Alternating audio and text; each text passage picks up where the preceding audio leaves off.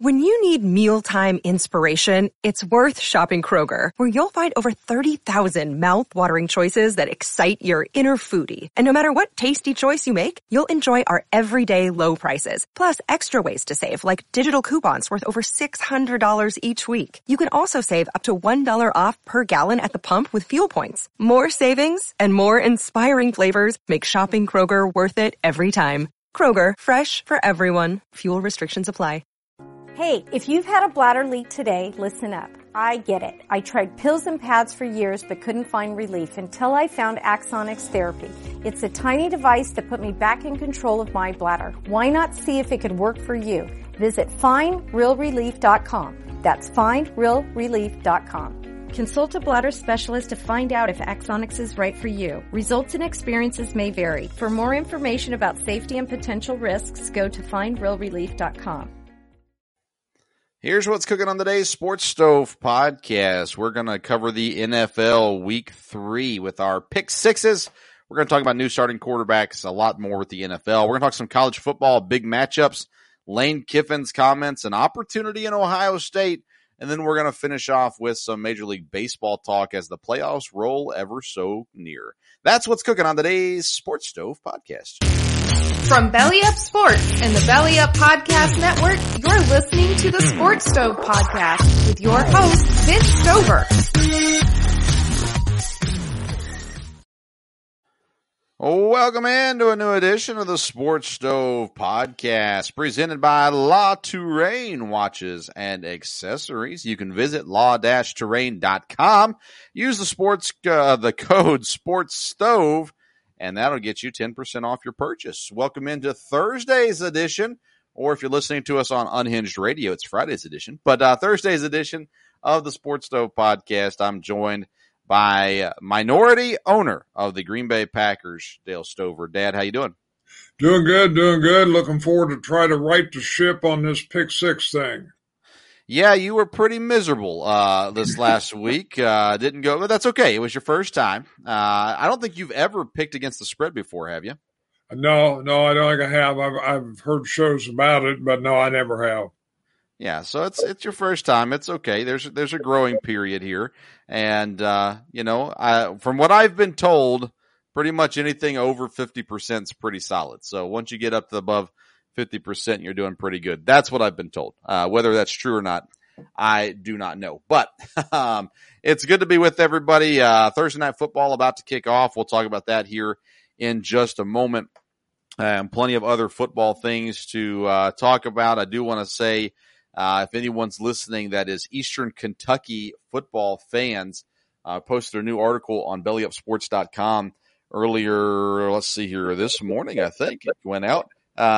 Just reviewing the game last week and everything. You can find that on bellyupsports.com there, and we'll continue to do that every week as I'll be at the EKU games each Saturday that they are home.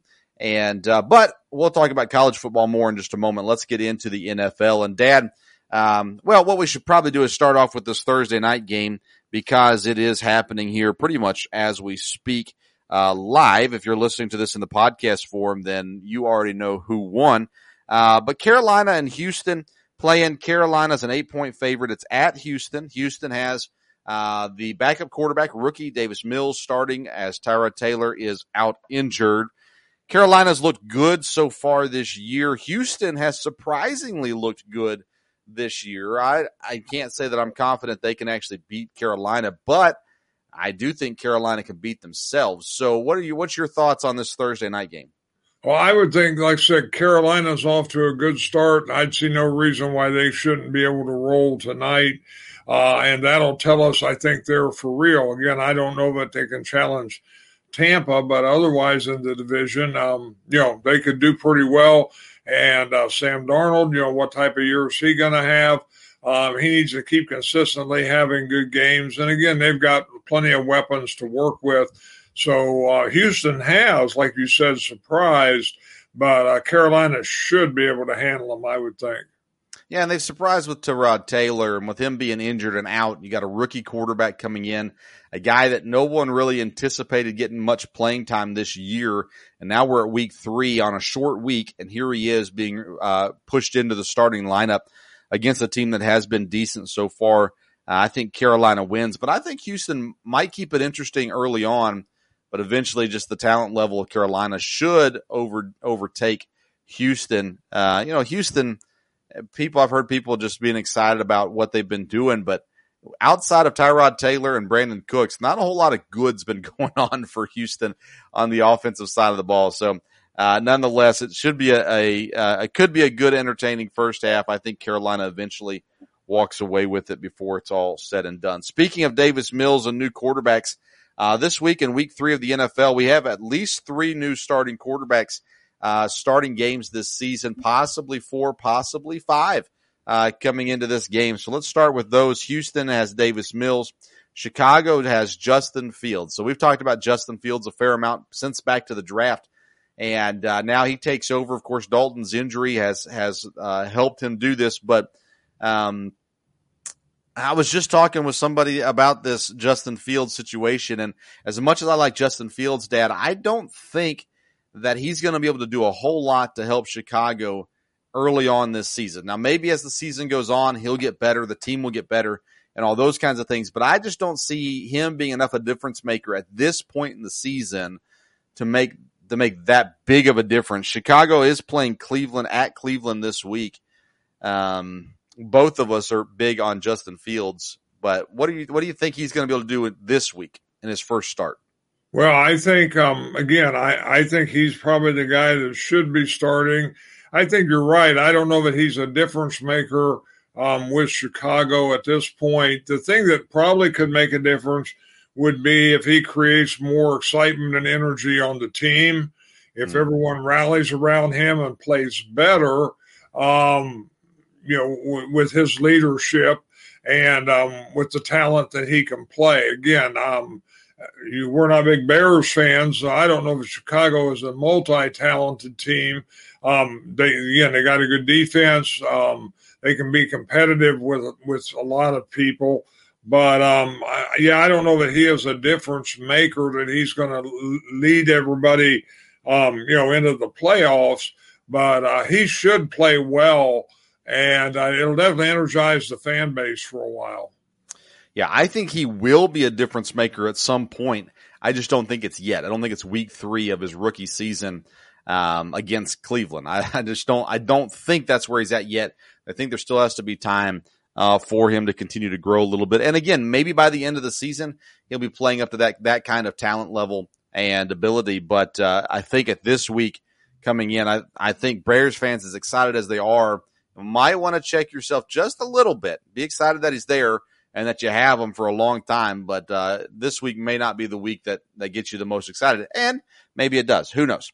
Miami, the Tua is out and injured, so Jacoby Brissett comes in as the starter for the Miami Dolphins. Dad, I have been a huge proponent of the Dolphins, and I actually think that Jacoby Brissett might find some success here in Miami, and I don't think they're going to miss Tua that much this week. What are your thoughts on the backup in the Miami?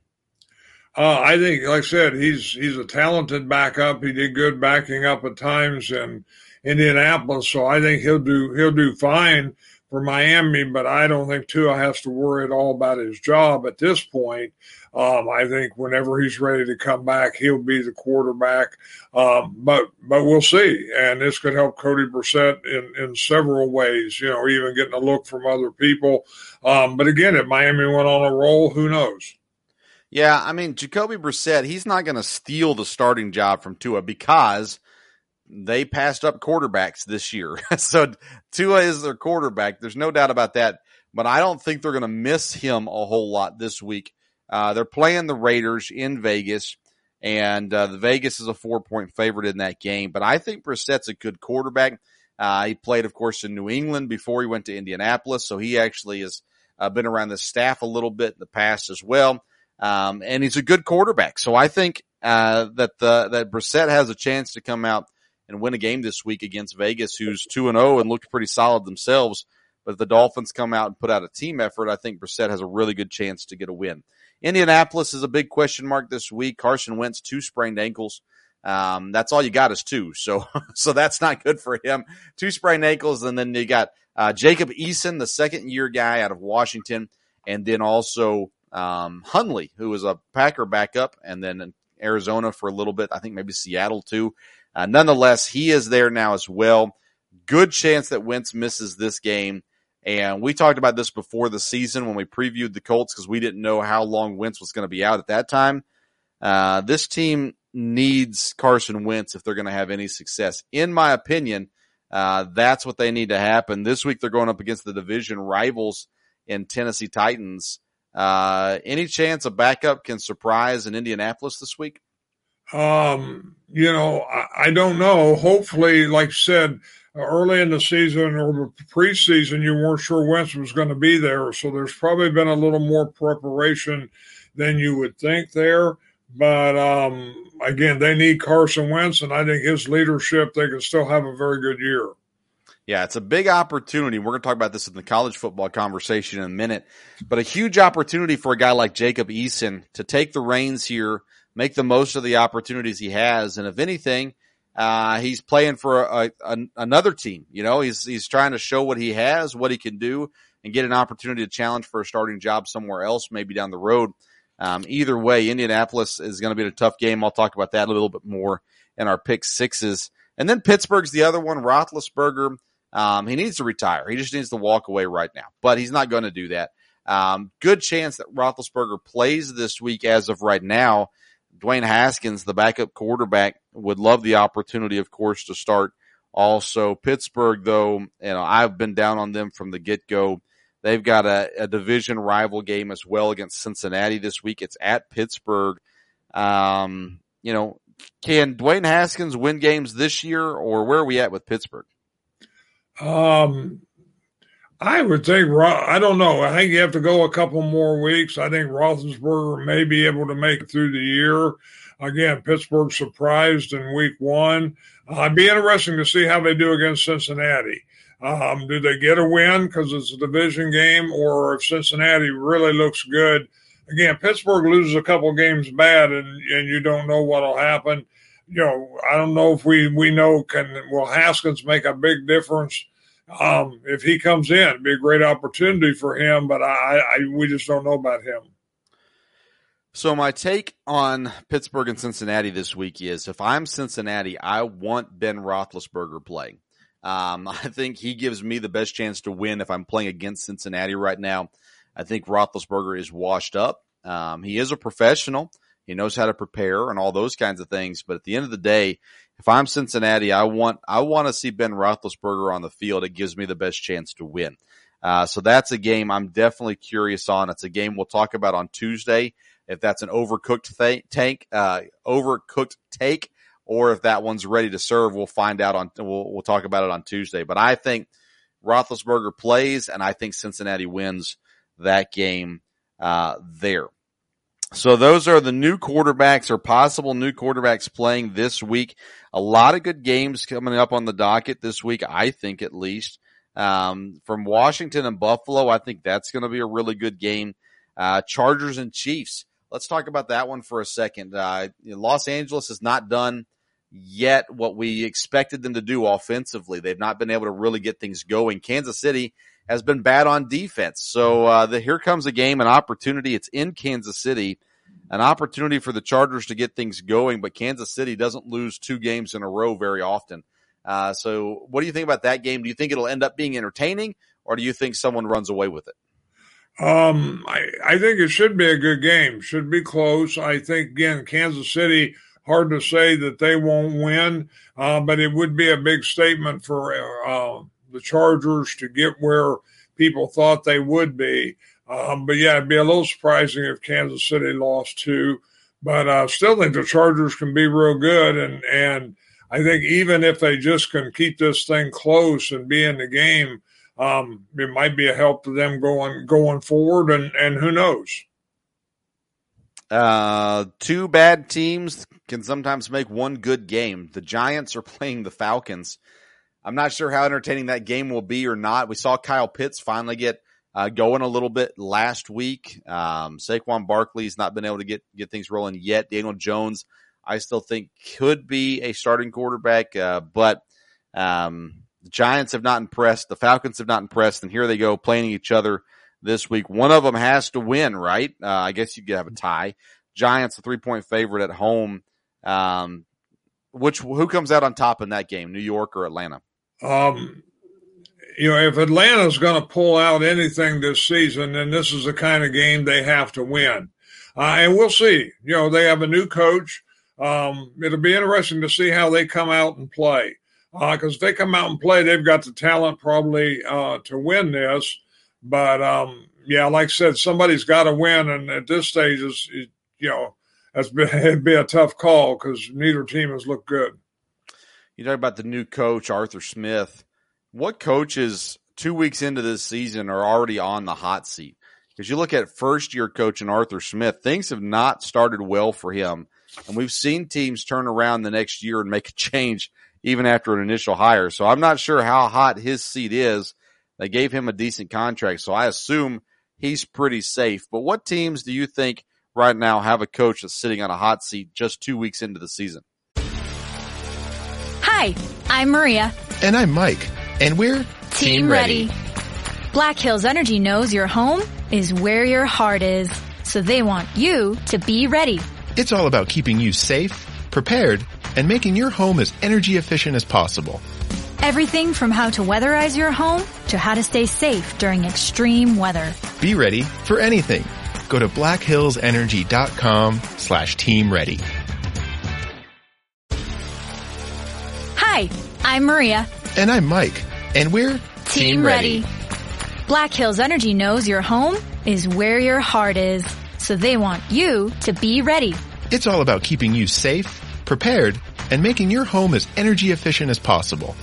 Everything from how to weatherize your home to how to stay safe during extreme weather. Be ready for anything. Go to blackhillsenergy.com/Team Ready. Well, I don't know that anybody is officially on the hot seat because, like I said, with 2 weeks, things can turn around. But there are several teams that I think, give it another 2 or 3 weeks, could start to be an issue. Of course, like I said, normally you won't get rid of a first-year coach. Houston has played better, but that was a big mistake the guy made there. So, but I wouldn't think they would make a change. I think the teams to watch, obviously in Minnesota, that one could go downhill, and they could make a change before the season is over there. They've got some strong assistant coaches and that. We've talked about Seattle. I don't know that you fire Pete Carroll, but Seattle struggles. There's got to be some kind of change there. Again, the Giants, I'm not sure. He did some interesting things, said some interesting things in the offseason. Can he – I think he could be in trouble. People are expecting a lot out of Miami, and I think Miami probably will rebound, but if they don't, that would be a question. We're both high on Cincinnati, but if Cincinnati really struggled again this year, I think the coach is where everybody would have to look. And just don't, you don't get rid of a first-year coach, but Urban Meyer – Jacksonville just needs to have a game when all of a sudden, wow, here they've got a shot. But they haven't showed that yet. Well, I mean, Urban Meyer might leave. He may not get fired. He could leave at the end of the season, do the whole Nick Saban and say, you know what, this isn't for me. And off he goes running, possibly. I don't know. I think Minnesota and Chicago are probably the hottest seats right now with Nagy and Zimmer. I think Minnesota is definitely one of those teams, like you mentioned, where if they could fire Zimmer 4, 5, 6 weeks into the season, and that could provide a boost that they need for their team. They've got good assistants, but they also got Gary Kubiak, who's, I don't even think he's technically in a role with the team currently. His son's the offensive coordinator, but he's the guy that could step in and be the head coach, and nothing would change as far as the system goes, but it could provide a spark that's needed for Minnesota. Nonetheless, you got them definitely. And I think you got first-year coaches, Urban Meyer. I think you've got Arthur Smith that you've got to watch and keep an eye on and see how bad it gets. What you're looking for is the team, the roster. If the players are not responding, that's a problem. There are guys, like in Houston, for instance, the players seem to be responding to David Culley and what he's doing down there. Now, it's not going to end up in a lot of wins, but they seem to be responding to him. Joe Judge, it looked like last year people were responding. He did do some weird stuff this year in New York. We'll see how that shakes out in the end as well. you know, from what I understand, the Giants are not going to fire Joe Judge. They might get rid of the GM. They might make changes on the staff, but Joe Judge's job is pretty safe there as well. I would be shocked if the Dolphins got rid of their coach, no matter what happens this year. Flores would get a job immediately somewhere else. I don't see that one happening, but I understand what you're talking about there with that. Sunday night, Green Bay goes to San Francisco. They did not have a lot of success out in the state of California. They are coming off of a win, a desperately needed win against Detroit. Horrible week 1 against New Orleans. San Francisco is incredibly beat up. They have no running backs healthy. They've got Jimmy Garoppolo still their starting quarterback. They've got good receivers. Deebo Samuel has had a great year so far. The only hope that I, as a Packer fan, have at this game is the fact that San Francisco is so beat up and Aaron Rodgers is better than Jimmy Garoppolo. Those are the two things that I look at and say, that should give Green Bay the win. Of course, the 49ers at home, they're a 3-point favorite. What do you expect to see Sunday night between San Francisco and Green Bay? Well, I think one of the keys is going to be, as we've followed stuff this week, is going to be the Packers' offensive line. You have Elton Jenkins that is not practicing right now with an ankle. If he doesn't start, then you've got their two best offensive linemen out with him and Bakhtiari.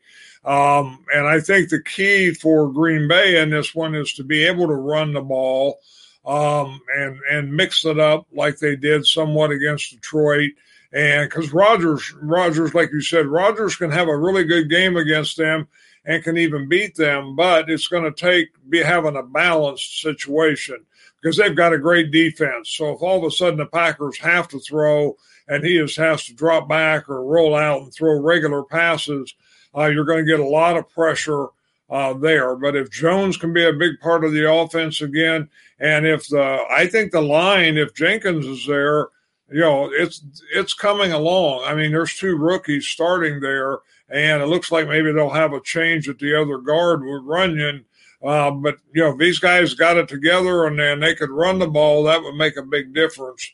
So I think Green Bay, you can't avoid the defensive thing. I mean, it'll be interesting to see, do they have the defense figured out? I mean, San Francisco is beat up, but Green Bay has proved you can make that offense look pretty good. They did against New Orleans. But I think the defense will come around. I think they have some talent there. I'm not sure what the problem is, but they have had trouble against the run and trouble with San Francisco, and San Francisco does have a solid plan for that. So, again, if Green Bay is going to really rally and all of a sudden you're going to start saying, wow, they're really a contender, they're going to stay in it all year. But this will be a very interesting game. On the road, they've talked a lot this week about crowd noise with the young linemen.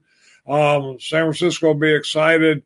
San Francisco beat Philadelphia, but to me, I don't know if that was overly impressive. So we'll see where they're at, Monday night is a division rivalry, Dallas versus Philadelphia. The game's at Dallas. Philadelphia week 1 looked great, but they were playing Atlanta.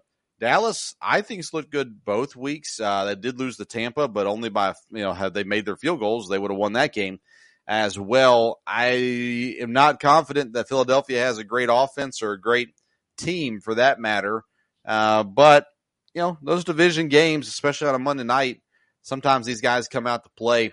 Any thoughts on the Monday night game between Philadelphia and Dallas? Well, like I said, it's a division game, and those two teams, always play each other tough. I'm not as sold on Dallas as you are. And again, Jalen Hurts could have a great game in this situation. And if some players are starting to pop up there, you got, of course, the wide receiver, Devontae, that could be, people that could have a good time. Sanders, there's the tight ends. So I think it'll depend, the coach, will they have a good plan, a good game plan? As far as being up for it, both teams are going to be. Yeah. Yeah, I mean, when it comes to Philadelphia, it all comes down to Jalen Hurts. How is he going to look? What's he going to do? How effective is he going to be? I mean, you've got to, if you're the coach there, you've got to look and see what's the best system we can put him in to have the most success and how can we exploit things. But the Dallas defense, people were all over them week 1. But again, they were playing Tampa.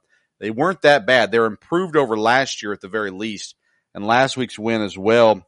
Dallas has a dynamic offense. Tony Pollard has added so much to this Dallas team, someone that they're confident in. Ezekiel Elliott is hit or miss at this point, but Pollard is getting stuff done. And then you've got the receivers that are just really, really good, and Dak's really good. So this is going to be a tough matchup for Philadelphia, but Dallas is only a 3.5-point favorite here. And if Philadelphia plays like they did last week, they've got no shot. If they play closer to what they played like in week 1, then there's an opportunity for the upset on Monday night. In just a moment, we'll get to our pick sixes, but first, Dad, fantasy football, we're in week 3. Is there any players out there that you would say kind of dark horse players or players out there in fantasy world that maybe this week you expect to have a big week? I don't know about dark horse players really yet. You try to keep an eye on the waiver wire and see. I think there's some teams because of who they're playing. Baltimore, they should have a big game. Andrews hasn't really got on track yet. He very easily could in this one. I think, the Arizona has been interesting, and I think any of their receivers could have a big game this week. And it looks like Murray has kind of mixed it around a little bit, but with them playing Jacksonville, I think they'd have a good chance. We talked a little bit about the Indianapolis game. If Indianapolis is this is a division game, Taylor will be the difference maker in this one if they win. I mean, you've got Henry on the other side. You've got to stop him. Indianapolis has got a defense, though. But it'd be interesting to see if Taylor, I think, has a big week from there. And if you, again, look at it, maybe Williams from Denver would really get on track this week and could potentially have a good game. They're the rookie. Yeah, I think running backs is a good one to watch for this week. A lot of interesting matchups. Jonathan Taylor, I like that one as well. Clyde Edwards-Helaire against the Chargers, I think, is a possibility to finally break out and do something good there. Saquon Barkley against Atlanta should run all over them there. So you got some running backs to watch out for. Quarterbacks, Mac Jones with New England. They're playing the Saints this week. Saints did not look good last week. There's opportunities there for him as well. And then I think Zach Wilson's another guy to watch. The New York Jets rookie quarterback. Denver, they've got a decent defense, but at some point things are going to click for the Jets. The system they run works. And so eventually things are going to open up there. And I think Zach Wilson is going to have a good game this week as well. Of course, if you're playing fantasy football, you're not putting Zach Wilson in your lineup, but nonetheless, just a heads up. I think that there's something there for him to do this week as well. All right, Dad, let's get to our pick sixes. Each week we are picking 6 games from the weekend. We're not including Thursday's game in this. I try to keep all my games the Sunday, but I'm not sure if I told Dad that or not. So, but we'll pick 6 games against the spread each week, and then we'll post them on social media. You can get involved with this too. You can send us picks. You can comment on Twitter, Facebook, YouTube. You can mail in your picks, or not mail in, email in your picks, thesportsstove@gmail.com. And as we get more people involved in this, we can start giving out some things as well for prizes for winners. Last week, I hit on 3 of my 6 picks. Dad hit on 1 of his 6 picks, but we're going to put that in the rearview mirror and look ahead here to week number 3. So, Dad, let's start off with your picks. Who do you got going on for your picks? Well, I'm going to take New England over New Orleans. I think they could have a big game, and New England, has a good defense. I'm going to go with Green Bay, at least with the points against San Francisco. I think they'll come out and play well there. Again, I'm going to take Philly over Dallas with the idea that Jalen, is going to come out and have a big game. I'm just not sold on Dallas. I think Arizona. Hold on a second. Hang on a second. I understand that you're not sold on Dallas, but you're sold on Jalen Hurts? If he's going to have a big game, this will be the one he's going to have. When you're an Eagle, that's who you're going to play good against. And they're your picks. You're allowed to be wrong. Okay. All right. Who's number 4 for you? Arizona to cover over Jacksonville. They're just really good, and I think, they'll roll. Then Cleveland over Chicago. Thought about that one a little bit, but Cleveland, wants to do good. They need a game like this, and they've got the talent, and so I'm picking them. And then I'm going to pick Las Vegas over Miami. Okay. So you're going with Vegas going 4-0 on the season. Yep. There as well. So New England's -3. That's a smart pick. I'm all over that as well, for sure. Green Bay +3 against San Francisco. Philadelphia +3.5 against Dallas. Arizona and Cleveland are both 7.5-point favorites. So that's a pretty big one there. I think Cleveland has a good chance there. And then Arizona definitely has a good chance on that one against Jacksonville. And then Vegas at -4. You're playing the run there by Vegas as they're undefeated coming into the season. They're going against a backup quarterback this week in Jacoby Brissett. So that's Dad's 6 picks. Again, we are going to post these on our social media pages on Sunday morning. Then my 6 picks this week, Dad, I'm going to go with the Washington football team. They are the +7.5, so they're the underdogs this week. And I don't know that they're going to win that game against Buffalo, but I think they can keep it close. So that's kind of my mindset going with Washington. Indianapolis, I've got them at +5 against Tennessee. This is one that kind of scares me because of the backup quarterback situation in Indianapolis. But I just have a gut feeling that I'm going on with this one. So I'm taking Indianapolis +5. I've got New England -3 as well. They should cover that with no problem whatsoever. I'm going Seattle +1.5 over Minnesota. I think they'll win that game. And then let's see here. My last pick, did I get 6 picks? 1, 2, 3, 4, 5. I only have 5 picks on here, Dad. Thanks a lot. Let's see here. So I've got to add one in here. Let's go Bengals. We'll go Cincinnati +3 against Pittsburgh. And then my last pick is the Jets at +10.5. And they are playing against the Broncos this week. Again, I don't know that the Jets will win against Denver, but I think they keep this game close. And when you have 10.5 points to give, that's a lot of points. And I'm just not sure that Denver is that much better than the Jets. And eventually, the Jets are going to get things rolling with their rookie quarterback, with their rookie running back, with some of the talent they have there on defense as well. And so I'm going Washington, Indianapolis, New England, Seattle, Cincinnati, and New York Football Jets there. As my 6 picks.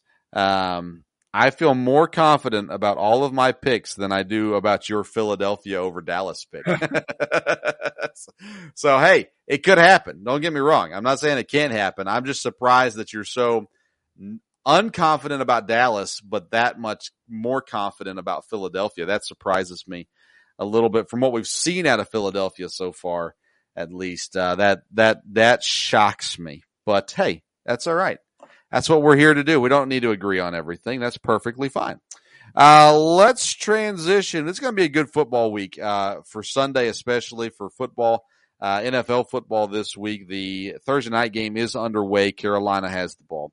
But let's transition now over to college football and talk about a few things going on in the college football world. Let's start off with the games going on this week. A couple of big games against ranked opponents. You've got Notre Dame versus Wisconsin. Notre Dame's number 12, Wisconsin number 18. Wisconsin's the favorite. It is at home, but Wisconsin's almost a touchdown favorite. They're a 6.5-point favorite over Notre Dame. Now, I can't talk super educated about Notre Dame because I've not watched them.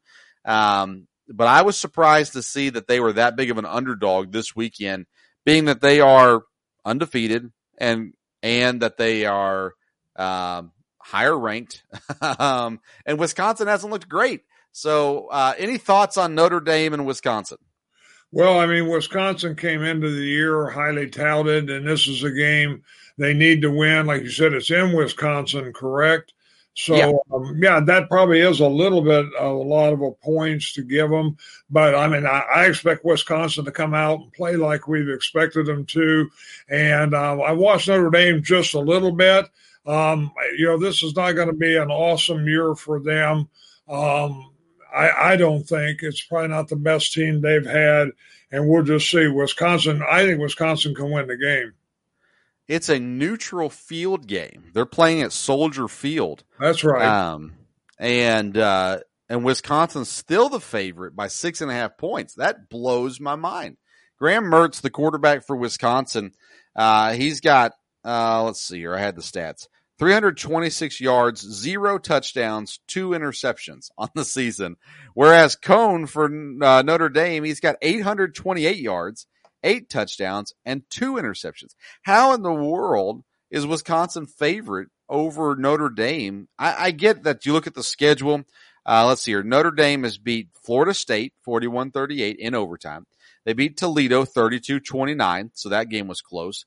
And then they beat Purdue last week 27-13. So they may not have been incredibly impressive, but at the same time, they haven't lost. And you look at Wisconsin on the other hand, and let's see here. So they lost to Penn State, which is a good loss if you can have one.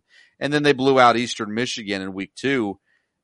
Boy, I'm just shocked that it's that big of a difference, 6.5 points, especially on a neutral field where you're not going to be in Camp Randall. You're not going to have, you're going to have plenty of Wisconsin fans, I'm sure, but this surprises me, Dad. And again, having not watched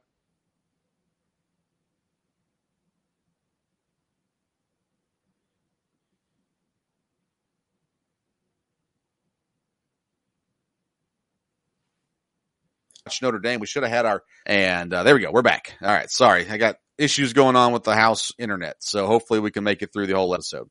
But here we are sitting here trying to figure out what in the world's going on with this game between Wisconsin and Notre Dame. You think Wisconsin has a great chance to win. To me, Notre Dame seems to have the better team this year. And again, neutral site. I don't know that I can go with Wisconsin in this one. And I'd much more rather Wisconsin win. Jack Cohn for Notre Dame, the quarterback, he's senior, he's experienced. Man, I don't know. I would lean heavily towards Notre Dame in this game. Well, again, I think Wisconsin can win it. I think you look at the schedule, and I don't think Notre Dame is anything to be scared of there, so we'll see. Yeah, I think they're relatively evenly matched, but yikes. Notre Dame's given up a lot on defense, and so maybe that's where everybody's looking at it saying, hey, they've given up so much on defense, yards-wise, points-wise, that Wisconsin's going to open it up and have a game. I don't know. That one surprises me. The other big ranked game is Texas A&M and Arkansas, 2 SEC opponents going at it. A&M on the road is the favorite in this game. Arkansas has been one of those teams that has played well as of late. They seem to really be buying into their coach, Sam Pittman, and what he's doing there. So a lot of progress being made in the program at Arkansas, but A&M is supposed to be the better team. And stat-wise, it's kind of hit or miss. There's some better stats for A&M, some better stats for Arkansas. Dad, your thoughts on A&M being the favorites on the road at Arkansas? Well, I think A&M, like you said, is ranked. They should be the better team there, and we'll find out if Arkansas is for real.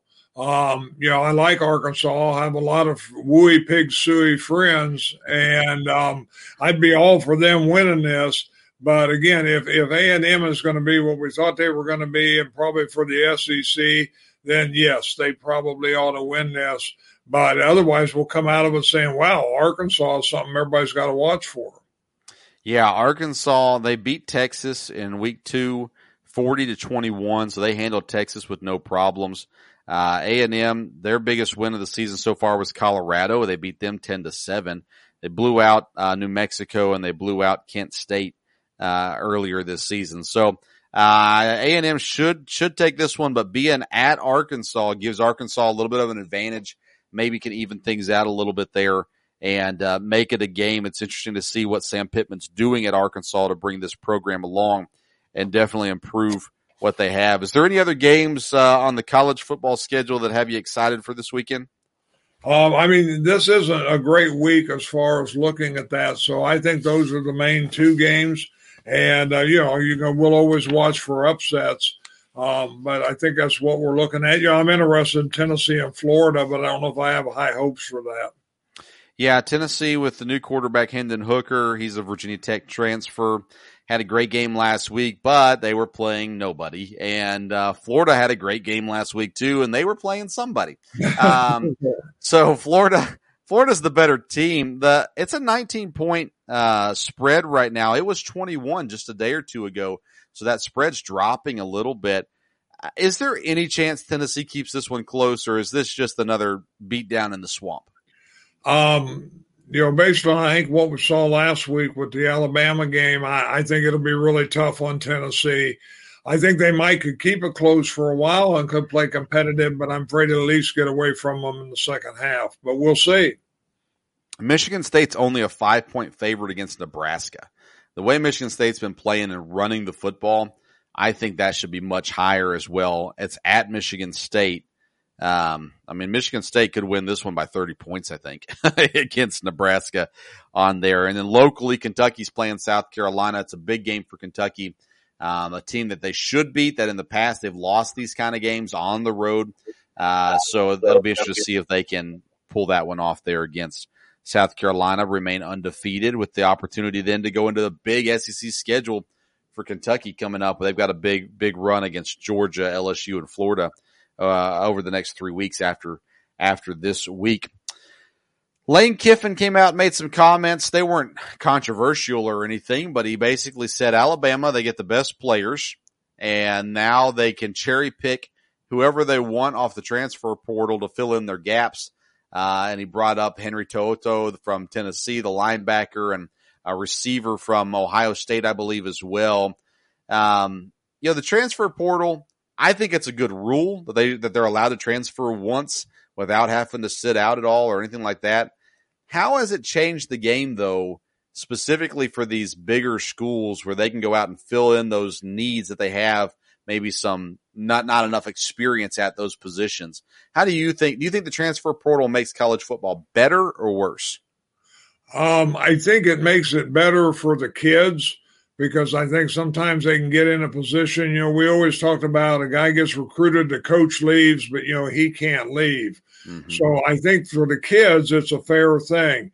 I think obviously good teams are taking advantage of it. I was interested to hear your interview. I believe it was Coach Wells in Eastern Kentucky who talked about that, because again, my first thought when you asked him that question to be, this would be good. A team like Eastern Kentucky, can get some players maybe from bigger schools. But he said, no, the better teams are going to get them. Now, he said you have to be competitive. You have to go get people also. But he talked about the cherry picking idea, and that kind of lodged in my mind there. And obviously a team like Alabama, the good teams are going to attract people, no doubt about that. But on the same way, there's other schools, some of the good teams are going to have people that, they're going to want to transfer out, because as these kids come in, they're going to have less chance to play. So I think that can work. Yeah, I think it goes into some of the mindset of, hey, you want a kid to fulfill his commitment. But I think you come back to it where if the coaches don't have to fulfill their commitments, why do the players have to fulfill theirs? And I was okay with the rule that would have stated if the coach leaves, then players can transfer. But, when you're allowing guys to transfer in, obviously you're going to have guys transfer out. This is affecting baseball. Had this conversation with a friend who was having the conversation with the University of Kentucky baseball coach's wife. And the deal was Kentucky lost 9 players to the transfer portal this year, but they brought in 5 players. And no one talked about that. They just talked about losing 9. And I think sometimes we forget the fact that a lot of these people are transferring out because people are transferring in. The conversation you're talking about was actually with Greg Stottlemyre, the voice of the EKU Sports, that said that about the transfer portal and how it kind of hurts you. EKU football helps in basketball, but hurts in football a little bit. But, I'm watching these kids and I think it's a good thing. And now if it was a deal where they could do it every year, that's another deal. But if you let them do it one time without having to sit out, a lot of times you get into a program and the coach promised you things and the coach doesn't fulfill those promises, or the coach gets fired, or the coach gets hired somewhere else, and you're sitting there going, wait a second, this is not what I was told. This is not what I expected. And I don't have any issue with them heading out because of that. Alabama, I mean, the rich always get richer when it comes to college football. It's just going to be that way probably for the rest of the time. Alabama, there's a reason why kids want to go play at Alabama. It's because they win, and it's because they get a top-notch opportunity there as well. So we'll continue to keep an eye on the transfer portal and other rules, the NIL stuff and how that's affecting. I don't love the NIL stuff. I like it for the kids. I'm happy for them, but I don't like I think it's going to cause a lot of problems in the next couple of years as well. And the fans, my goodness. And again, I'm in a college town here in Lexington, Kentucky, but they got kids signing autographs at a car dealership this weekend. And there's this whole, they shouldn't be doing that during the season. And who cares? If they're not missing practice, if they're not missing class, who cares what they're doing? If it's legal, then we should be okay with it. And it is legal, and we should be okay with it. That's my opinion. Let's talk about Ohio State for a minute. CJ Stroud, he got injured and kind of banged up. This week, he's going to be the emergency quarterback, so he'll only play in case of emergency. Here, they're playing, Toledo or somebody like that this week. Akron, I don't remember. Somebody like that. I think it's Akron. Yeah. Akron, so, backup quarterback's going to have an opportunity to play. The freshman, Quinn Ewers, he is not available to play. So you've got the other two guys, and I don't have their names in front of me. I should have had them written down. But anyways, Ohio State now, we've talked about this with other guys in the NFL, but when you have the opportunity to come in and play, you got to make the most of it. And now Ohio State's going to have the opportunity to bring in a backup quarterback. And these quarterbacks, they get the chance. I'm looking up their names real quick here. Jack Miller and Kyle McCord are going to be the ones getting the playing time. They have not yet named a starter. Both have been preparing as though they'll both play. So, this is a chance for a team that has not been good this year. There's an opportunity now for a guy to maybe help this team out and possibly push for minutes, even when CJ Stroud is healthy. Because I read an article this week, CJ Stroud's not the problem in Ohio State. Okay, but he's also not been the solution so far.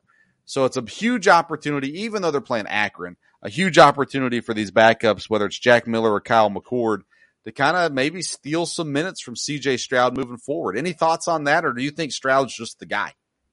No, I don't know totally all the motivation of the coach here. Obviously, you want Stroud to get healthy, but they're going to get a look at these two guys. I don't believe either one of them, I was reading about it, have played, any minutes significantly. One hasn't thrown a pass, but did rush last year, I think, for 21 yards. So, it'd be interesting to see if one of them gets hot, if they leave him in and give him a chance to look good, or if they're just going to split the time with the two and get a look at both of them. You would think with Akron, they can do that. But again, it'll give them a chance to impress. No doubt about that. Whether they'll push Stroud or not, it depends. Are they doing this legitimately? Are they doing this legitimately because Stroud's injured? Or are they doing this to see what these other guys have? Yeah, I don't know. That's a good question. It entered my mind too. So, we'll see going forward when they get into Big Ten play if any of these guys show up there. All right, something to keep an eye on up there in Ohio State. Then lastly, with college football, the report came out today. The College Football Playoff Board will not vote next week on the proposed 12-team format. Conversations have been ongoing. They were supposed to vote next week, but in the last two meetings, they said questions have been brought up that they need time to answer and research out and things like that. When I'm reading, and I'm reading between the lines, it seems to me like they're trying to figure out how to make more money. The 12-team playoff is going to happen. Originally, it's slated for 2025 when the current contract stuff runs out, but there is the ability for them to move that forward and start that earlier. I think they will start it earlier, just like I think Texas and Oklahoma moved to the SEC earlier. Is there any chance the 12-team playoff thing doesn't happen?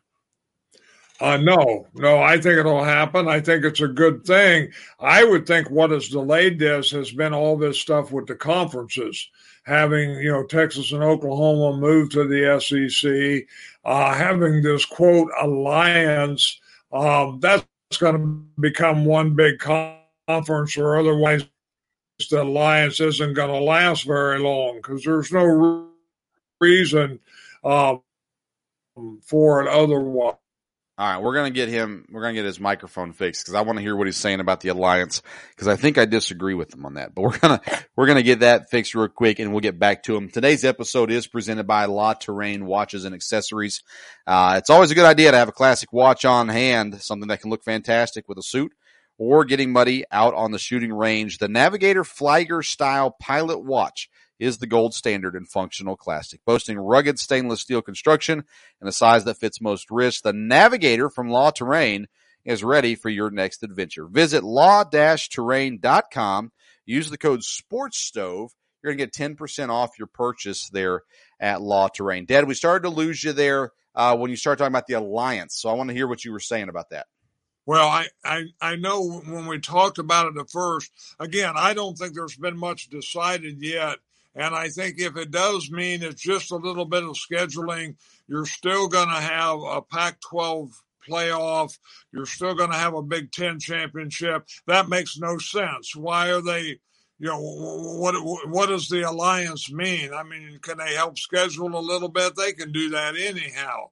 To me, it's got to be some kind of super conference from there. Now, in the 12-team playoff thing, the SEC getting bigger changes that. I think they're going to, the idea was we'll be conference champions. The conference landscape has changed since they first talked about that, and I think it'll continue to change. So I think they've got details to work out as part of the problem there. And if they not going to do it next year, then probably taking more time and see where this is going to go. Like I said, when you talked about the alliance thing, we're still going to have champions. Then I don't understand the help of the alliance. So the one thing that the alliance does is it protects from getting teams poached off of your conference. The alliance basically says not only does it help scheduling, I think there's some money involved there too, but it's saying that nobody from our conference is going to leave to go to another conference. And we're not going to try to get people from your conference to come to our conference. So it's basically saying that the ACC is not going to get bigger, at least not with Big Ten teams. The Big Ten's not going to steal ACC teams and so on and so forth. The Pac-12 kind of figured out what they're going to do, adding teams in. You're right, though. The SEC getting bigger does definitely change things, because you're looking already at teams like Alabama, Georgia, Florida, who are pretty much going to qualify and be in that area every year. Then you've got LSU that occasionally is up there. You got A&M that's up there as well, and maybe other teams get better. Then you can throw in Texas and Oklahoma. Oklahoma is one of those teams already. So, and you assume that Texas is going to get better as well. So it does muddle the waters a little bit. The big thing with the way it was set up originally when they were talking about this 12-team playoff was that the top 3 teams, I think, or top 4 seeds, the ones that get the bye, would have to be conference championships, which then muddies the water for Notre Dame. They're going to have to join a conference in order to get a bye and all that kind of stuff. But the Notre Dame AD has been involved in these conversations, so they are including him in these conversations, that they're trying to get everything figured out, exactly how it's going to work out and where it's going to have. You can read that information. We got our information from ESPN.com, Heather Dinich on the coverage there. But nonetheless, it's something to keep an eye on and see kind of what they work out, what changes, what improvements they make along the way with that as well. All right, Dad, let's close out the episode today talking a little baseball as things continue to get interesting in Major League Baseball's playoff push. We saw Tampa Bay and Toronto get in a interesting little argument this week after a hitter got hit by a pitch on his last at bat in the series. But Tampa Bay has clinched. They've got the American League East. Chicago has clinched. The White Sox have the Central. Houston has yet to clinch, but they're pretty close to it. They're 7.5 games up on Seattle. The big question really in the American League is the wild card situation. Currently, it's Boston and New York in those spots. Toronto is a half a game back, Seattle 2, and Oakland 4 games back on that. We've kind of already talked about this probably enough, but I want to see Toronto in. And whether it's Boston or New York, I don't care. I think New York's probably better. At least they have more talent on the roster. I want to see Toronto in. Currently, they're on the outside looking in. This looks like it's going to come all the way down to the very end, right? Yes, I think it will. I think next Thursday we'll be having the same discussion. I don't think you'll be settled on who's going to be the American League wild card. And that's good for baseball. I agree with you. It'd be great to have Toronto in there. I don't care as much about the other two. But I'd be shocked if this is settled by the time we have our show next Thursday. What might be settled is the National League. The St. Louis Cardinals are on a 12-game win streak. They just swept the Brewers in a series. I don't think they're going to catch the Brewers in the division, as they're still 7.5 games back. But when it comes to the wild card chase, they are 5 games up on Cincinnati, 5 games up on Philadelphia, 6 games up on San Diego, as they have just completely fallen apart here. So let's talk wild card first, and we'll come back to the National League West in a second. 12 games in a row for St. Louis kind of says, hey, I think we're getting hot at the right time. St. Louis back in the playoffs, that's not super surprising, is it? No, and I think St. Louis is in good shape with a 5-game lead with a week and a half. I mean, they don't have it sewed up yet, but if they keep playing well at all, again, I haven't looked at their schedule, but they should be in good shape. I don't think there's as much question about who the National League wild card is going to be. And St. Louis, is interesting because I grew up not being a Cardinal fan, but they have a lot of tradition. And I was thinking, boy, if someone's going to surprise in a 1-game playoff, whoever plays them will have to be on it. But again, the National League, whoever does win the wild card's got a tough road to hoe in 1 game against the 2 best teams in baseball. Would be one of the 2 best teams. Right. The Cardinals have 7 games against the Cubs and 3 games against the Brewers left on their schedule. So they go a 4-game series at Chicago, 3-game series at home against Milwaukee, and they close out the season at home 3 games against the Cubs. So that's a pretty easy schedule. When you look at it, the Cubs, 7 games against the Cubs, you should be able to tie things up there in the NL wild card, at the very least if you're St. Louis. Cincinnati's out. We're not even going to talk about them. They're pathetic. San Diego, what a disappointment they've been this year, have been really, really bad. One of these teams, San Diego or Philadelphia, is going to have to make a massive run here at the end of the season to have any chance. I think your playoff teams are pretty well set in the National League. I think St. Louis locks up that last spot there, and then from there you're just looking at the division winners and, of course, whatever's left over from the NL West. Atlanta's got to fight off Philadelphia, who's 2.5 games back, and then Milwaukee, like I said, they're pretty well set in the Central. San Francisco and the Dodgers, San Francisco just keeps on winning, don't they? Yes. Yeah, that was a big turnaround last night, with San Francisco winning and LA losing. And it's interesting. We talked on Tuesday, and like you said, the Dodgers should have been in good shape with Colorado, and they weren't. They went to 10 innings once, and they lost fairly convincingly last night. So, I mean, the Dodgers aren't folding up, but it's kind of been that way for the last month. It had to be very frustrating for the Dodgers. Whenever they win, the Giants win. And then, when they lose for the Giants have lost too. So they've stayed real close together. But, Giants are playing well. I think their schedule's going to favor them a little bit. San Diego's a team that could have gave them trouble. But San Diego's got dissension. San Diego, is disappointed. They're not where they thought they would be or people thought they would be. And I think that's affecting them. We're getting close on time, so quickly. If San Francisco somehow doesn't win the West and they end up being the wild card, do you think that they can recover to win in the playoffs, or do you think that would kind of be a big blow and set them back? No, I don't think it'll set them back because it's been close all year. It's not like they're 8 games ahead and all of a sudden they've, the Dodgers caught up with them. It hadn't been that way. So I think they'll be fine either way. Atlanta and Philadelphia are fighting for the NL East. Atlanta leads right now. Atlanta plays, they've got 3 games against the Padres, 3 games against the Phillies, and then they close it out against the Mets in a series against the Mets. So those are big games that they're going to have to win there. And then if you look at Philadelphia's schedule to finish out this season, they got Pittsburgh, who they are currently playing tonight, and they have 3 more games against them. Then they've got the Atlanta series, and then they close it out against Miami. So Philadelphia has the better schedule and an opportunity to catch Atlanta, especially playing against Atlanta in a series right before the season ends. So that's something we'll keep an eye on, and we'll talk about more. Maybe next week we'll bring on someone to talk some either Braves or Phillies baseball with us as well. All right. That's everything that we got for tonight. I hope you enjoyed the episode. If you did, we sure hope that you will share, rate, review, all those kinds of things for us wherever you're listening.